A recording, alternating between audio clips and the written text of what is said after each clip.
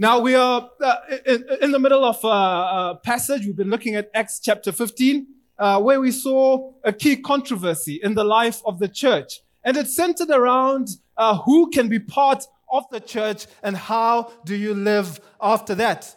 And at this point in the history of the church, we saw that predominantly in the beginning of the story, the church was made up of mostly Jews. But a time had come when people from all nations, people from all tribes, as it were coming to become part of this multicultural community. And so the controversy was around whether one needed to become ethnically Jewish or come into Judaism as well, besides believing in Jesus and follow the law of Moses as we see it from Exodus chapter 20. We saw last week that this was a very difficult question that required all the early leaders of the church to come together, and they discussed it at great length. Because it asked this fundamental question, does God change his mind? Is God changing his mind about Israel? Is he changing his mind about the word of God? Now, we saw how this discussion concluded last week with Peter and James standing up and saying, no, it's not that God is changing his mind, but that in the life, death, and resurrection and the preaching of this message about Jesus, God was fulfilling what he had always intended to do, what circumcision pointed to, what the law of Moses pointed to, was being fulfilled in the message of Jesus. And so people's hearts were being transformed. The Holy Spirit was being poured out. And this all fulfilled what God had promised to Abraham, Isaac, and Jacob, and what God has set out in the law of Moses. And so this week, as we are wrapping up on this particular passage, I want us to transition from looking at how God was creating this people, God was creating this new humanity, to see, well, how are they now going to live as this new people of God? How are they going to live as this new humanity? How were they going to live as one tribe? You see, it's one thing for God to make us into a new people, into a new humanity, for God to create us into one tribe, and it's another to live as a new people, to live as one tribe. It's a different question of whether God accepts you to whether we accept one another. It's a different question to whether God loves you, to whether you and I will love one another. So we're going to just read a couple of verses. We'll get back into Acts. I'll be reading from verse 19 to 21. And then I just want to look at a couple of questions and look at the potential solutions that they could have come up with and what they actually decided to do. So before I do that, let me just pray. Yeah, Lord Jesus, we honor you and we love to sing and worship and exalt you. We acknowledge that there's none like you. We acknowledge that we are here because of what you have done in our hearts and in our lives. We exist because of you. And so we want to open our hearts. We thank you that we might have great musicians, we might have people who are talented, but Lord, only you can change hearts. Only you can change lives. And so we ask that you would do what only you can do. We invite the work of your Holy Spirit within us as a body, within us as a family. Now, even as we look into how we live as one tribe, would you be the one that speaks into every heart? Would you be the one that gives us the strength, the courage, the wisdom on how to live diverse but united? Amen. Okay, great. So we're jumping into the story. I'm getting back to where James had got up and he was summing up what they had discussed and what was going to be their decision going forward. And James says, therefore, my judgment is that we should not trouble those of the Gentiles who turn to God, but should write to them to abstain from the things polluted by idols and from sexual immorality and from what has been strangled and from blood. For from ancient generations Moses has had in every city those who proclaim him, for he is read every Sabbath in the synagogue. Now, to understand the context of the great difficulty that faced the early church in integrating Jews and non-Jews, and really to understand the context of many of Paul's letters, you have to get an idea of how deeply Jews and Gentiles despised each other. Gentiles despised particularly three things, and these are mentioned by Craig Keener, who's a New Testament scholar and wrote the IVP New Testament Bible background. And he said they despised this idea of circumcision. They looked down upon it. And in those days, you had public baths, so it was not something that you could hide. It was something that was out in the open when they went into the shower together. They despised this idea of Sabbath. They say these Jews are just lazy. Why do you need to stop work one day a week? And they despised their dietary laws. You see, pork was not only the most eaten, it was the favorite meat in the Greco-Roman world. And it was really offensive and insulting for somebody to call your favorite food unclean. Not only did they consider their diet unclean, but it meant that Jews didn't mix much with the Gentiles. They couldn't attend the parties because they couldn't attend the food. It might have blood, it might be pork, it might have been offered to idols. And so they were an exclusive club. Not only were they exclusive, they said they were exclusive. They said they were God's special people. Everyone else, they called you guys. It was us, and them. And so Gentiles really despise this. And as we heard last week, the feeling was more than mutual. In fact, if a Jewish girl or guy decided to get married to a Gentile, rather than attending the funeral, the family, rather than attending the wedding, the family would hold a funeral. And here we are. We've had a great discussion. We've seen how God is making them into one people through the work of Jesus. But how are they going to live this out? How can they bring these people who despise one another and the Jews with great cause? Well, one solution could be, hey, it's so hard to join non-Jews and Jews. Why don't we have a Jewish church? Let's have a Jewish service, and let's then have a Gentile service, right? That way you guys can follow your traditions. Nobody needs to offend anyone. Jews, go your own way, we'll go our own way. I mean, it's so hard mixing English and Kiswahili. Why don't we just have, churches that do Kiswahili and churches that do English? I mean, it's hard mixing Luo and Kikuyu and people who've been to college and people who haven't been to college. Let's just have churches that are for people who are educated.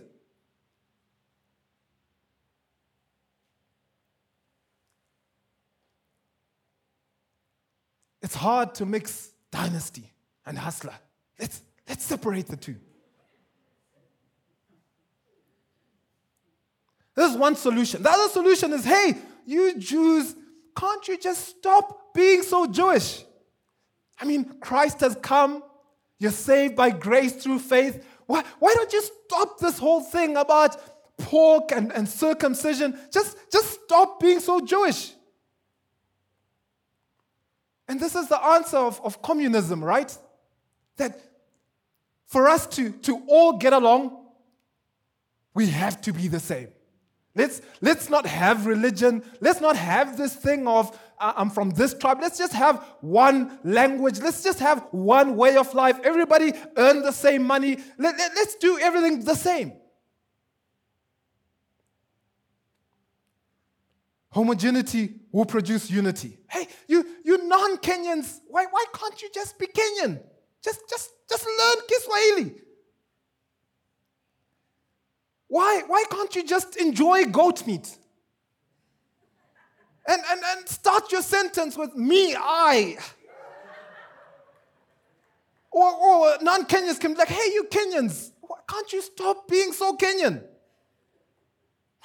Why do you have to drink so much chai and eat so many mandazi? Why do you have to love goat meat? And before coming to Kenya, for those who are unaware, I'm from Zimbabwe, so I'm neutral in this whole discussion. I'd never heard about the philosophy of Julius Nyerere. It's called Ujamaa, this familyhood. And I've heard Kenyans talking about it, saying how there's much less tribalism in Tanzania. Because what Julius Nyerere did is that he brought people from different parts of Tanzania and he collectivized them, which is kind of like the socialist system where they had to live in villages and they all had to adopt the same language, same lifestyle, work together. And essentially they became less connected and they lost their tribal identity and took on this new national identity. And Kenyans are like, man, that's what we need in Kenya. See, but the vision of the church is not meant to be homogeneous, where you lose your cultural identity, but diverse. Look at what John saw in Revelation 7, verse 9. He says, after this I looked, and behold, a great multitude that no one could number, from every nation, from all tribes and peoples and languages. And you kind of ask yourself, how could John tell that these people were from every nation, tribe, and language? I mean, he could see it in the way they were. Not just their features, maybe the way they were dressed, maybe the way they spoke. God is not looking for this homogeneous unity. He's looking for unity and diversity. So the solution is not for us to separate into groups of people who think like us, talk like us, eat like us. Neither is it trying to conform one another to a particular culture. Instead, through the work of the cross and the power of God's Spirit, different as we are, we're to live as one tribe and so be a people who astound the world. And as I look at what James says, I want to draw out 3 pieces of practical wisdom that the early church exercised. The first one is that they distinguished between what the gospel required and cultural preferences. Secondly, they showed an appreciation of other people's culture, even above their own. And thirdly, they pursued deep cross-cultural integration. So we'll start by looking at how we can distinguish between what the gospel requires and our cultural preferences. And in verse 19, right at the beginning of the passage that I read, we see James saying something that is fairly radical for a Jew to say. He says, let's not trouble the Gentiles who are turning to God. He's saying that there's certain things that we could require of them, even though for us they've been part of our heritage for 1,500 years, even though we've been given these things through Scripture by God Himself speaking to us. Let's not trouble the Gentiles. He says just let's ask them to keep from idols, abstain from sexual immorality, blood, and strangled animals. And so what we see James doing here is that he's separating between the gospel, what the gospel requires, and what their culture, what Jewish cultural preferences were. And this is staggering because of their heritage and history.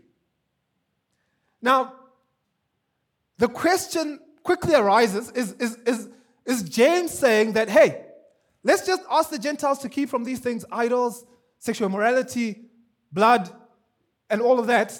But it's okay for them to murder, lie, and steal.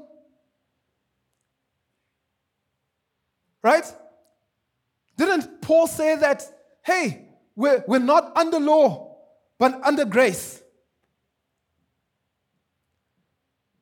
Is James saying that guys, there's now no longer universal morality or godliness? Is he saying that, hey, there's no standard of right and wrong. There's no objective standard of right and wrong. Let's just keep from offending one another. That the ultimate goal, the ultimate good is to be tolerant. Of course not. You see, what was under consideration here was not morality or godliness, because this is addressed in several places in the writings of the New Testament. What James is saying is that the Mosaic law, the Mosaic system, was not the standard. Because in Christ coming and embodying and fulfilling the law and being God in human form, Christ himself became the new standard. Christ is now the rule of life for the follower of Christ and for the believer. And this is why Paul says, we don't serve in the oldness of the letter, but we serve in the newness of the Spirit. Listen to what Paul further says in 1 Corinthians 9. He says, for though I'm free from all, I've made myself a servant to all, that I might win more of them. To the Jews, I became as a Jew in order to win Jews. To those under the law, so Paul is saying there's something called being under the law. I became as one under the law. But then he distinguishes himself, though he was a Jew. He says, though not by being myself under the law. So we see Paul has moved from being under the law to not being under the law. Something radical has changed in his life. And he said that he did that to win those who were under the law. And then he talks about the Gentiles, and he says, to those outside the law, those who hadn't received the law of Moses, I became as one outside of the law. But then he adds this, he says, not being outside the law of God, but under the law of Christ, that I might win those outside the law.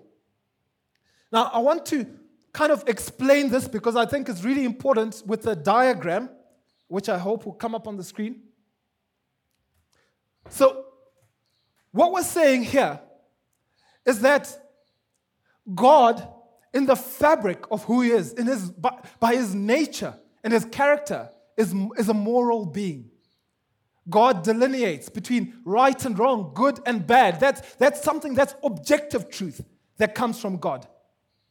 And it is eternal because God is eternal. And at some point in the history of humanity, particularly in the history of Israel, he gave them the Mosaic law. And Paul tells us that this was 430 years after Abraham. And within it, it contains both moral law, that is what expresses God's eternal morality, but also it's got some things that are temporally and culturally limited because they were meant to point to Christ and they were meant to preserve the nation of Israel. With the coming of Christ, Paul talks about this law of Christ, not that there's anything bad or wrong about the law of Moses, but that it represented a covenant between God and Israel. And so now we are in a new covenant that is through Christ, and we live by faith in Christ. Doesn't mean that we ignore the law of Moses. Doesn't mean that there are parts of our Bible that we kind of say, just pull out, just walk around with Gideon's New Testament and Proverbs, and that's all you need to read. No. Because what God gave to Israel remains Scripture. And he says that all scripture is God-breathed, and it is profitable for correction, rebuking, teaching, instructing to righteousness. But we now look at it through the lens of Christ. Christ becomes our interpretation.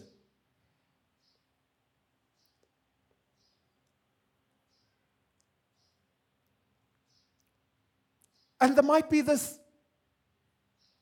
thinking that, hey, since Paul said we're not under law and under grace, let's do away with commandments. Let's do away with a standard and a rule for living.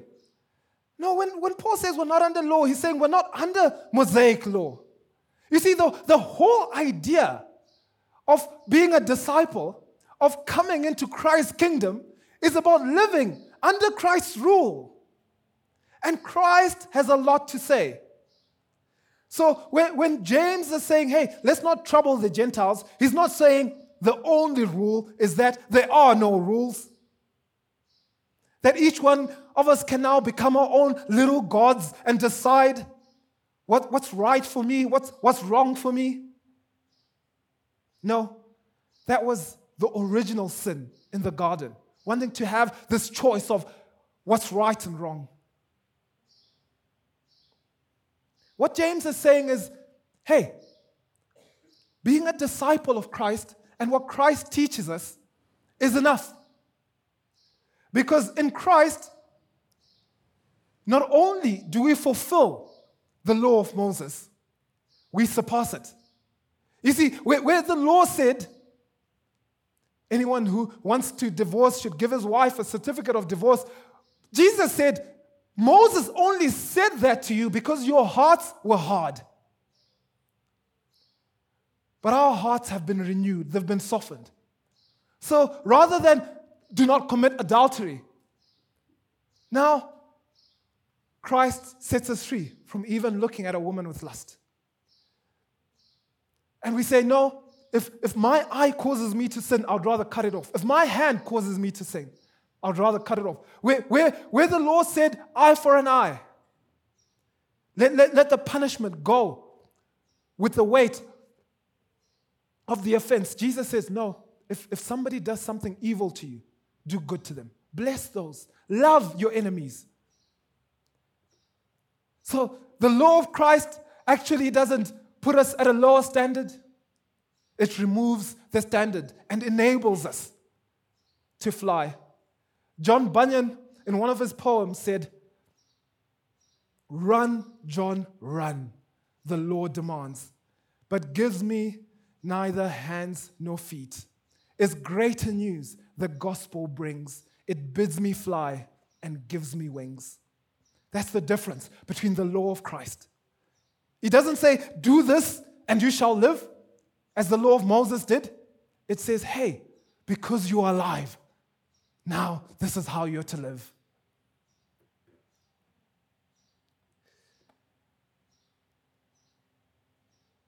So friends, we need to separate between what the gospel requires and what our culture or our cultural preferences.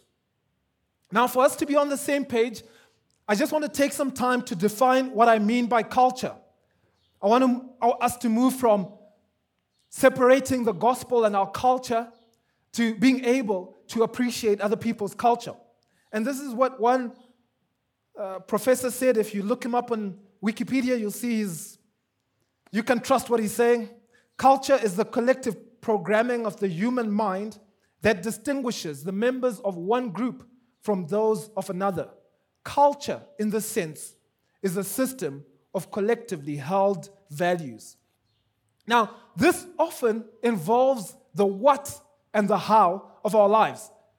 And if we're bringing it into our gatherings together, it might involve the what and the how of our worship.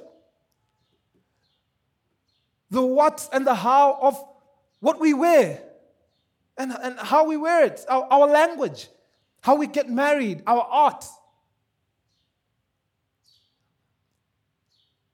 And the what and the how is driven by the why. And normally this is captured in our stories about who we are as a people. And we're quite subconscious about these stories, and sociologists call this the worldview. So there's a worldview that shapes our culture. And the goal of discipleship, the goal of teaching in the church, the goal of admonishing and instructing one another is not necessarily so that we might homogenize our culture, but it's so that we might replace our worldview. Because once we have worked on the why, the motivations of the heart, this sense of identity, we want to see that lived out within the culture. And so in one sense, there's no such thing as Christian culture. What there is Christianity lived out in different cultures. And this is part of the genius of the gospel. Rather than putting down and suppressing our cultural identity, it lifts it up and sanctifies it and says every culture belongs to God. You see, because in all cultures, there are things that open us up to God, and there are things that close us to God, and there are things that are simply neutral. And the goal of the gospel is to bring down those things that oppose God while bringing up those things that are for God and leaving the neutral as they are. And this is so that God would be glorified in all the multifaceted beauty of the cultures, the nations, the tribes of the world. Scripture says that when that is happening, that is a sign and a wonder, even for angels and demons.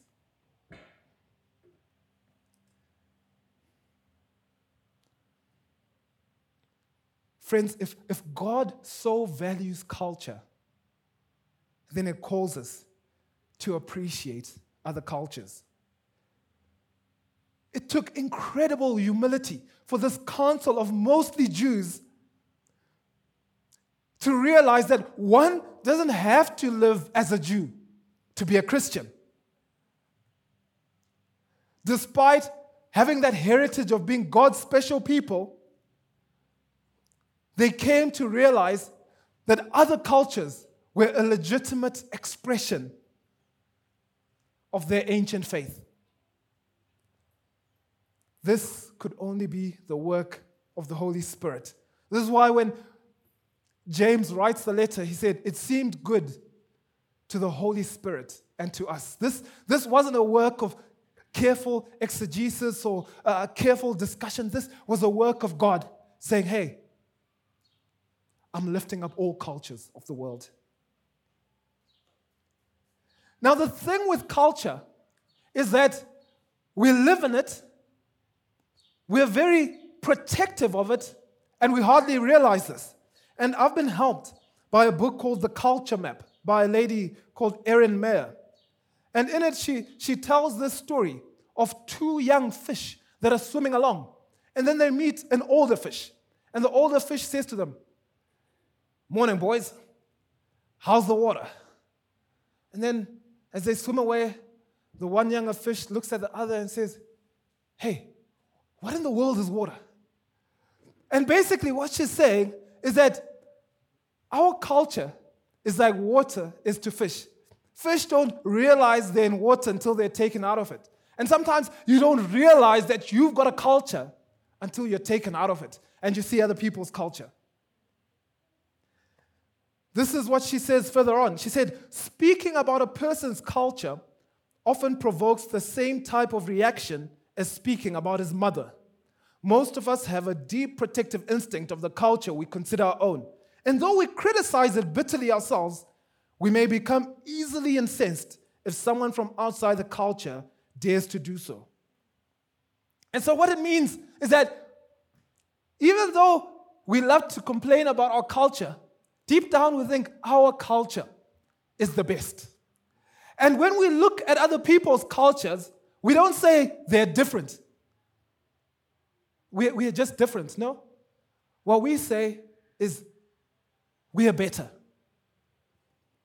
And Erin Meyer, in a book which I highly recommend if you work in a multicultural environment, or even if you just want to grow in cultural awareness, she's got these 8 things that she talks about and gives a scale of different cultures. And I found it particularly helpful because I've lived and worked and been in church in multicultural environment for the last 16 years, and I found it so insightful. And I'm just going to highlight some of them, but not all of them. She talks about communication and talks about how you've got high context cultures and low context cultures. And I know, this is spoken about elsewhere, but basically, a high context culture is where you communicate not just with words.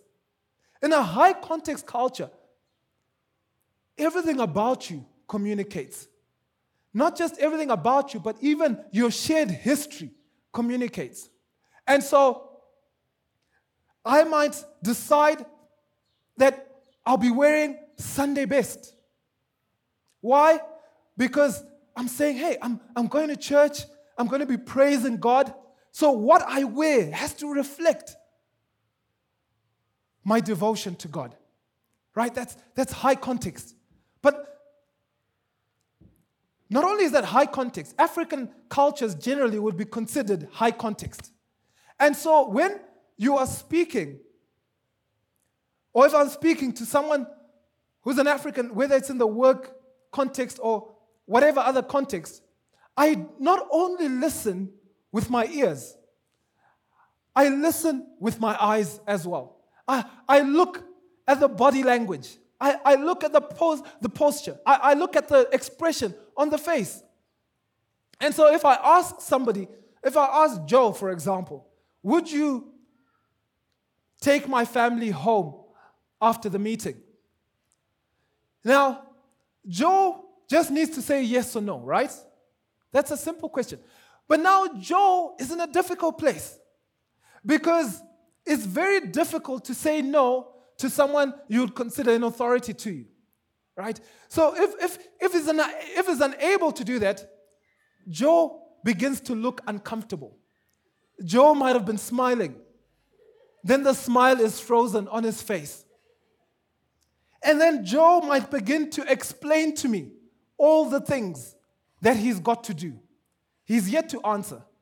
Now, if I'm from a low context culture, I'm not reading everything else. So when Joe is telling me everything that he has to do, I'm now thinking of solutions for Joe.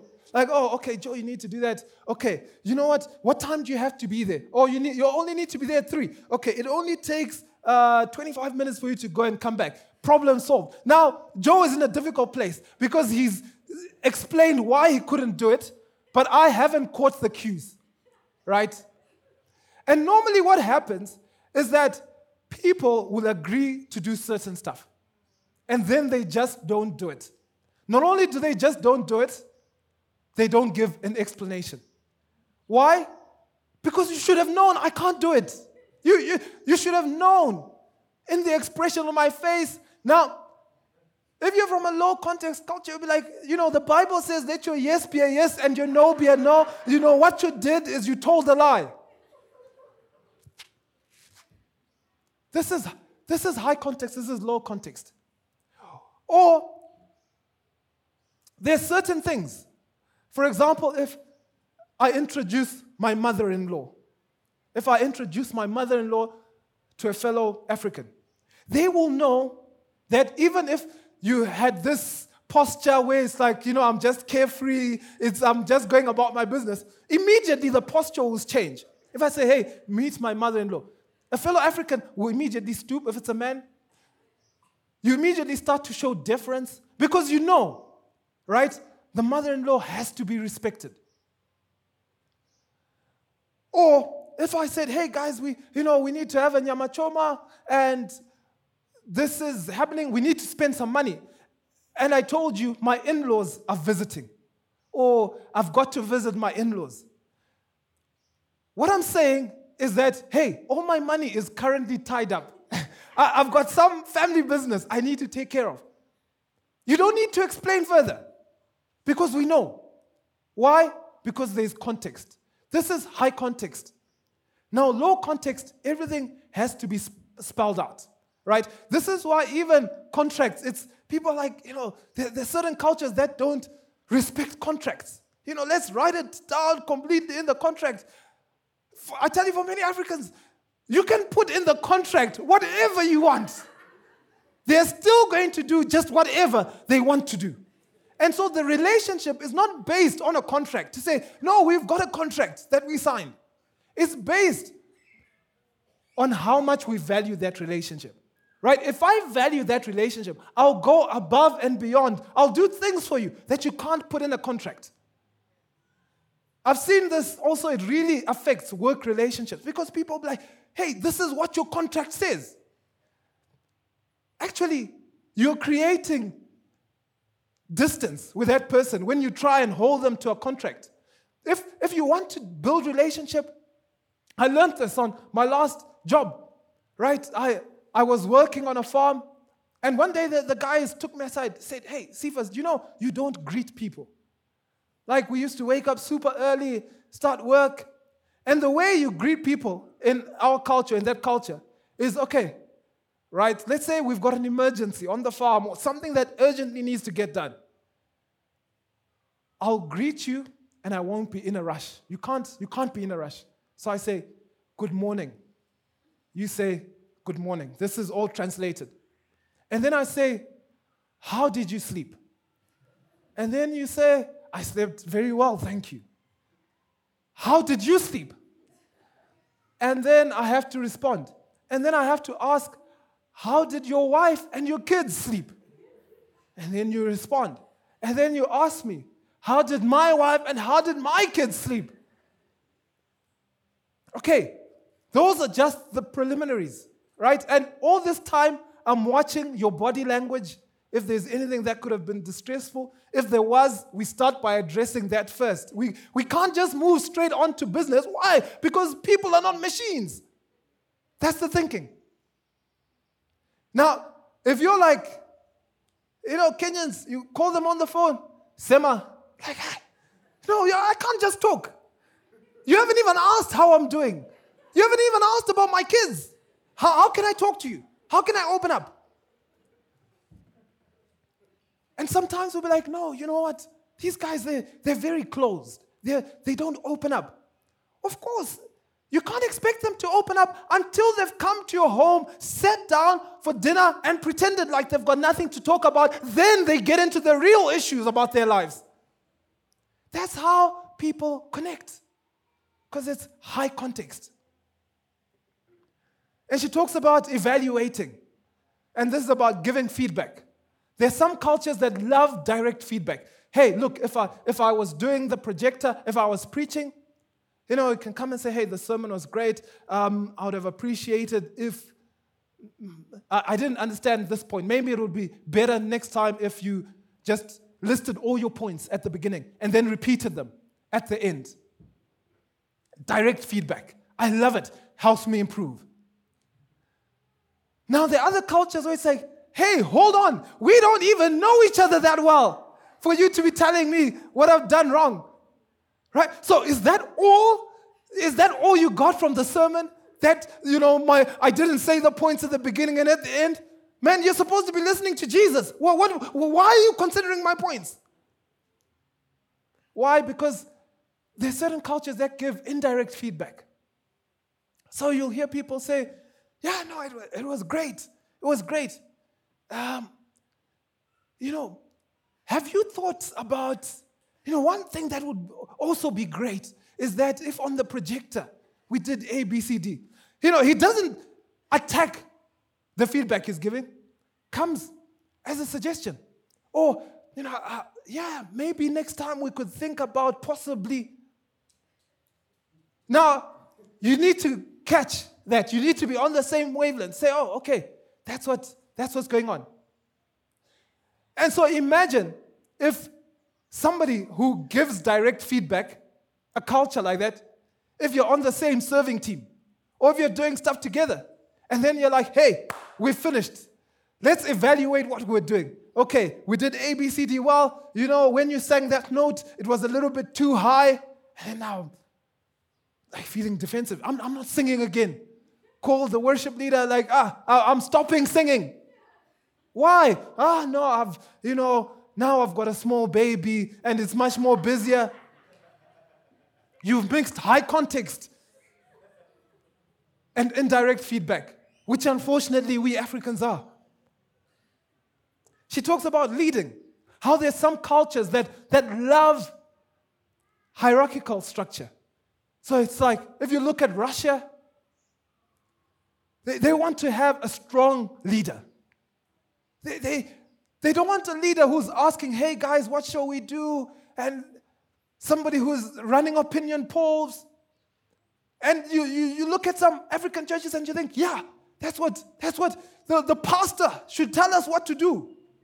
Right? Well, this business of voting, you are the man of God. You've got the power for the hour. You've got the revelation from the mountain. Just point the way forward as Moses did, and we know that Red Sea is going to be parted. And so if we can have church that's done like that, it's like, oh man. And if you're from a more egalitarian, it's like, these guys, they just do whatever they want. They don't consult, they don't talk. Your ideas are not accepted. And I've noticed it even playing out within our church and within our leadership meetings. You see, because if you look at what happens in this story, is that Peter and James stand up at the end. Because in that culture, if you've got a leadership position, people would defer to your opinion. So if they stood up at the beginning and said, hey guys, this is what we're doing, the case would have been closed, there's no discussion, and people would have gone home with their disgruntlements.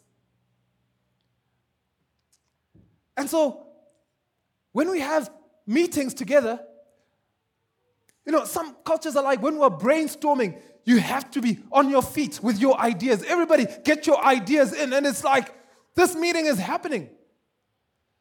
See, but in my culture, when I get into a meeting, what I do is I wait for the older people to speak. That's what you're taught. How can a young guy like me just, got a 70-year-old there, he has to wait for me?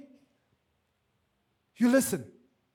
And if you are the leader, if you really want to know what people think, you don't start by talking.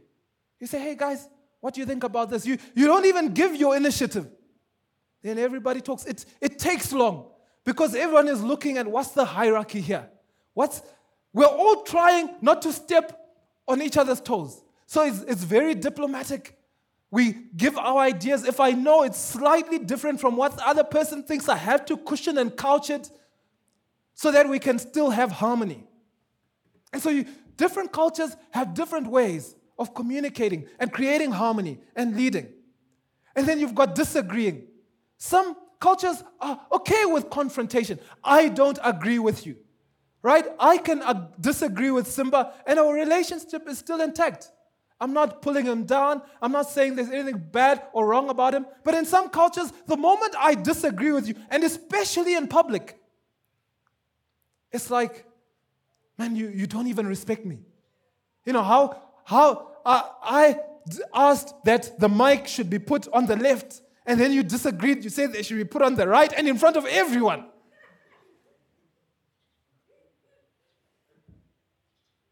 Different cultures have different ways of disagreeing.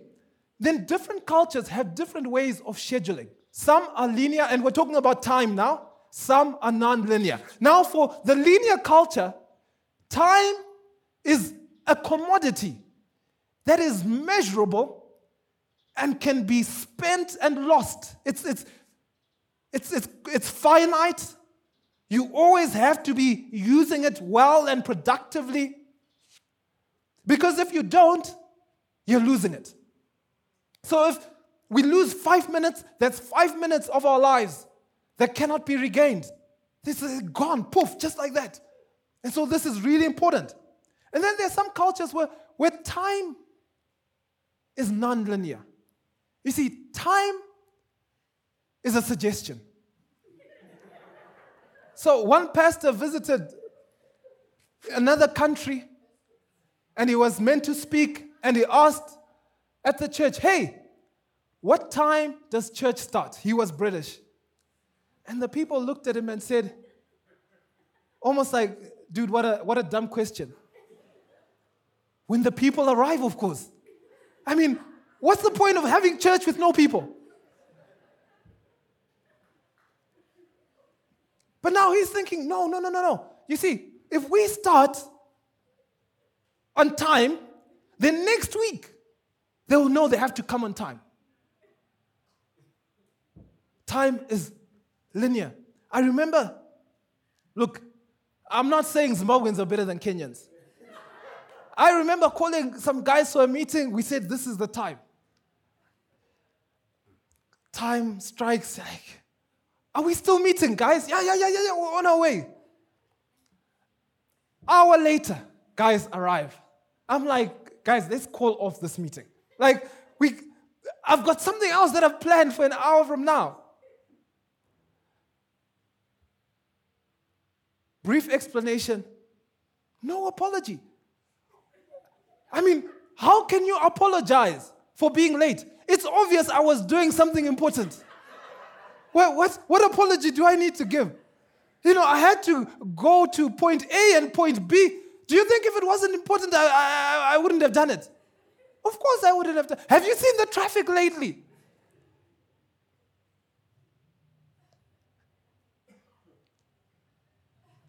So now it's on this way. It's like, no. Our way is better. Now, am I saying people should not arrive on time for meetings? Meetings should not start on time. Meetings should not end on time. No. What I'm saying is that we have to realize that we've got different cultural starting points. And the moment you elevate one over another is the recipe for offense. We'll eventually say, hey, okay, guys, we can't get along on this time thing. Let's separate. We'll have a 10 o'clock service for people who want to be on time. Then let's have at 12, between 12 and 12:30. We'll just start depending on when people arrive.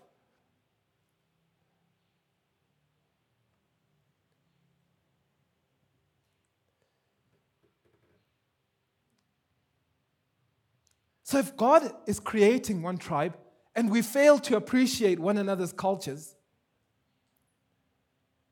we'll be offended by one another. But listen to what Paul says. And essentially, the book of Romans, Paul's great letter, where he spells out that he's not ashamed of the gospel, and this is what the gospel is about, was written to create unity between Jews and non-Jews. And so scholars would say, actually, the point of what Paul was saying, you find it in Romans 15, when he says, therefore, accept one another, just as Christ Jesus accepted you. And he says, love one another with brotherly affection. So here we're not just thinking, love one another, this is abstract. We're thinking, people of different cultures, love one another. People who is difficult for you to love. Because there are certain things about those other people that generally annoy you. I want you to love one another with brotherly affection. Not only that, he says, I want to outdo one another in showing honor. And so, where guys show up and like, remove my shoes by the door in your home. Can I have a pair of shoes for inside the house? I remember the first time I was asked that. I was shocked. Like, what is this guy talking about? Does he want to wear one of my pairs of shoes? What's going on? Say, no, I'll do one another in showing honor. If it's the culture to remove your shoes, get some shoes inside because it's cold or whatever, then do that. If, Kenyans drink chai na maziwa, and you're like, no, price of maziwa, have you seen it? Is going up all the time. No, when they come to your house, give them chai na maziwa with mandazi.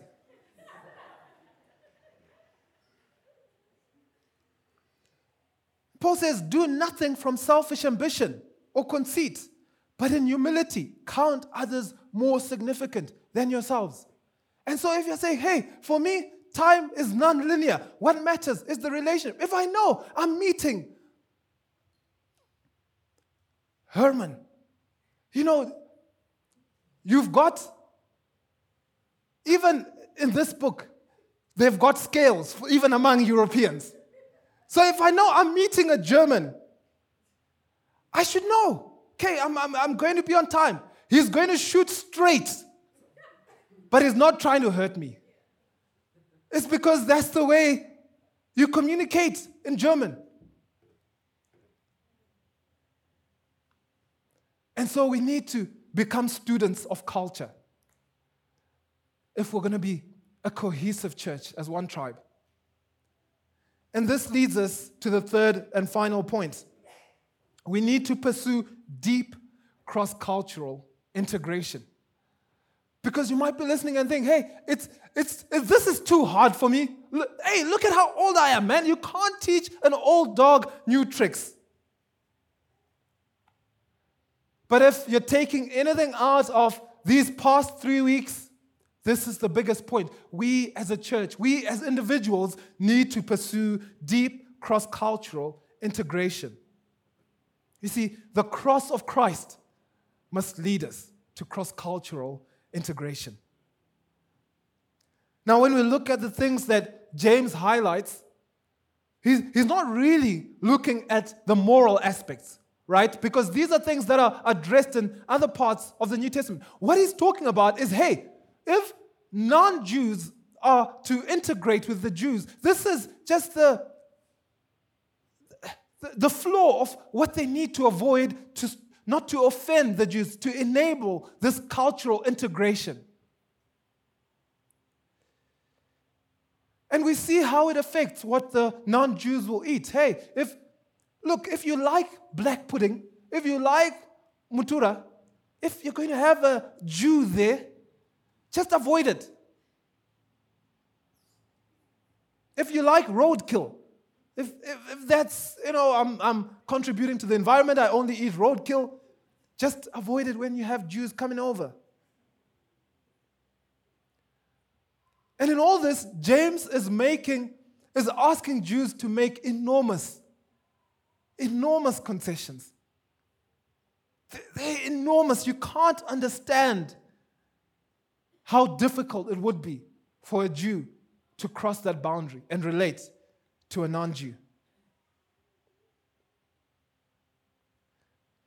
And you might be asking, well, what does that look like for us as one tribe? You see, it's easy to look diverse and in homogeneous for 90 minutes on a Sunday.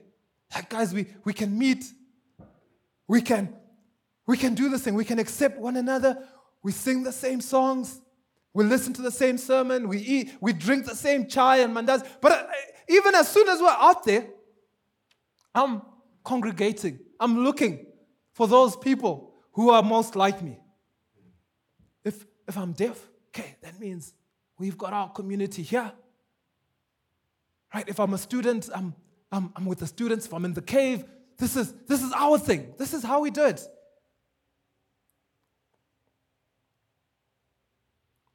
But friends, we need to move out of those silos. We need to cross those boundaries, and it's going to be uncomfortable. I mean, we had someone who's British come to our house. I'm not going to mention him by name, but I don't think we've got many British people in this church. And so I made a traditional meal from Zimbabwe. It's called sadza.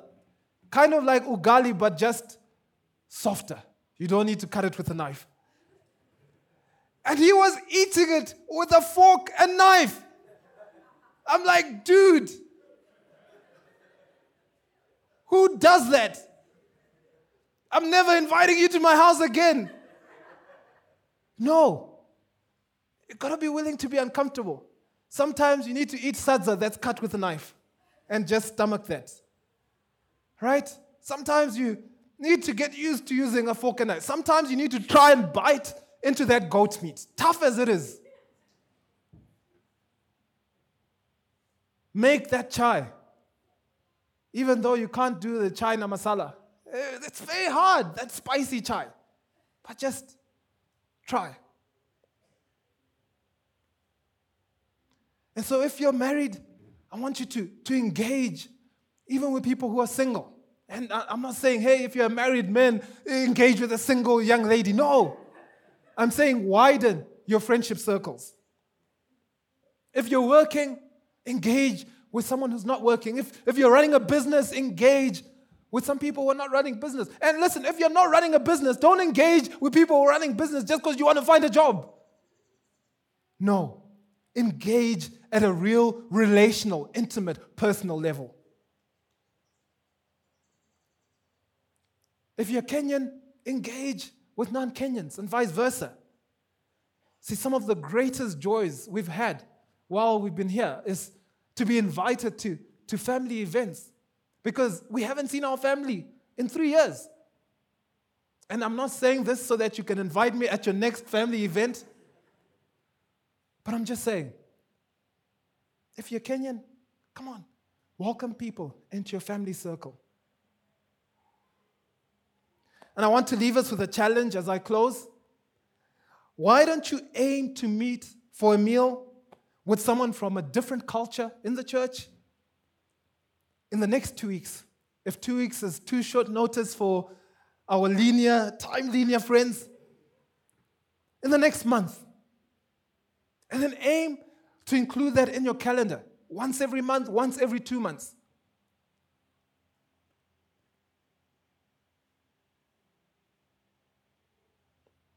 Now, friends, we are not one tribe because it's such a cool, vibey name. We don't have a diverse church because we set out to attract people from different nationalities and cultures. We are one tribe because Christ gave his blood on the cross to make us one. Through the preaching of the gospel, through the working of the Holy Spirit, he's making us into one tribe. This is our eternal destiny. We saw it in Revelation. Now it's up to us to live as one tribe. Let's pray.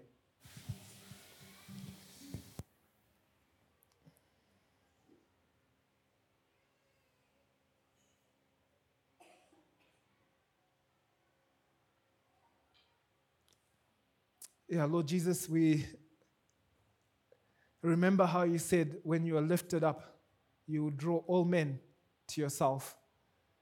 And that you sacrificed your life, you gave your blood, that we might have peace with God and be accepted with one Father and all become one family, to become one people, one temple.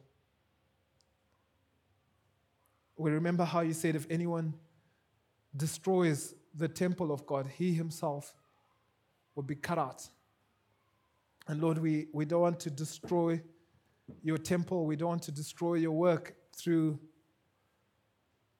cultural pride.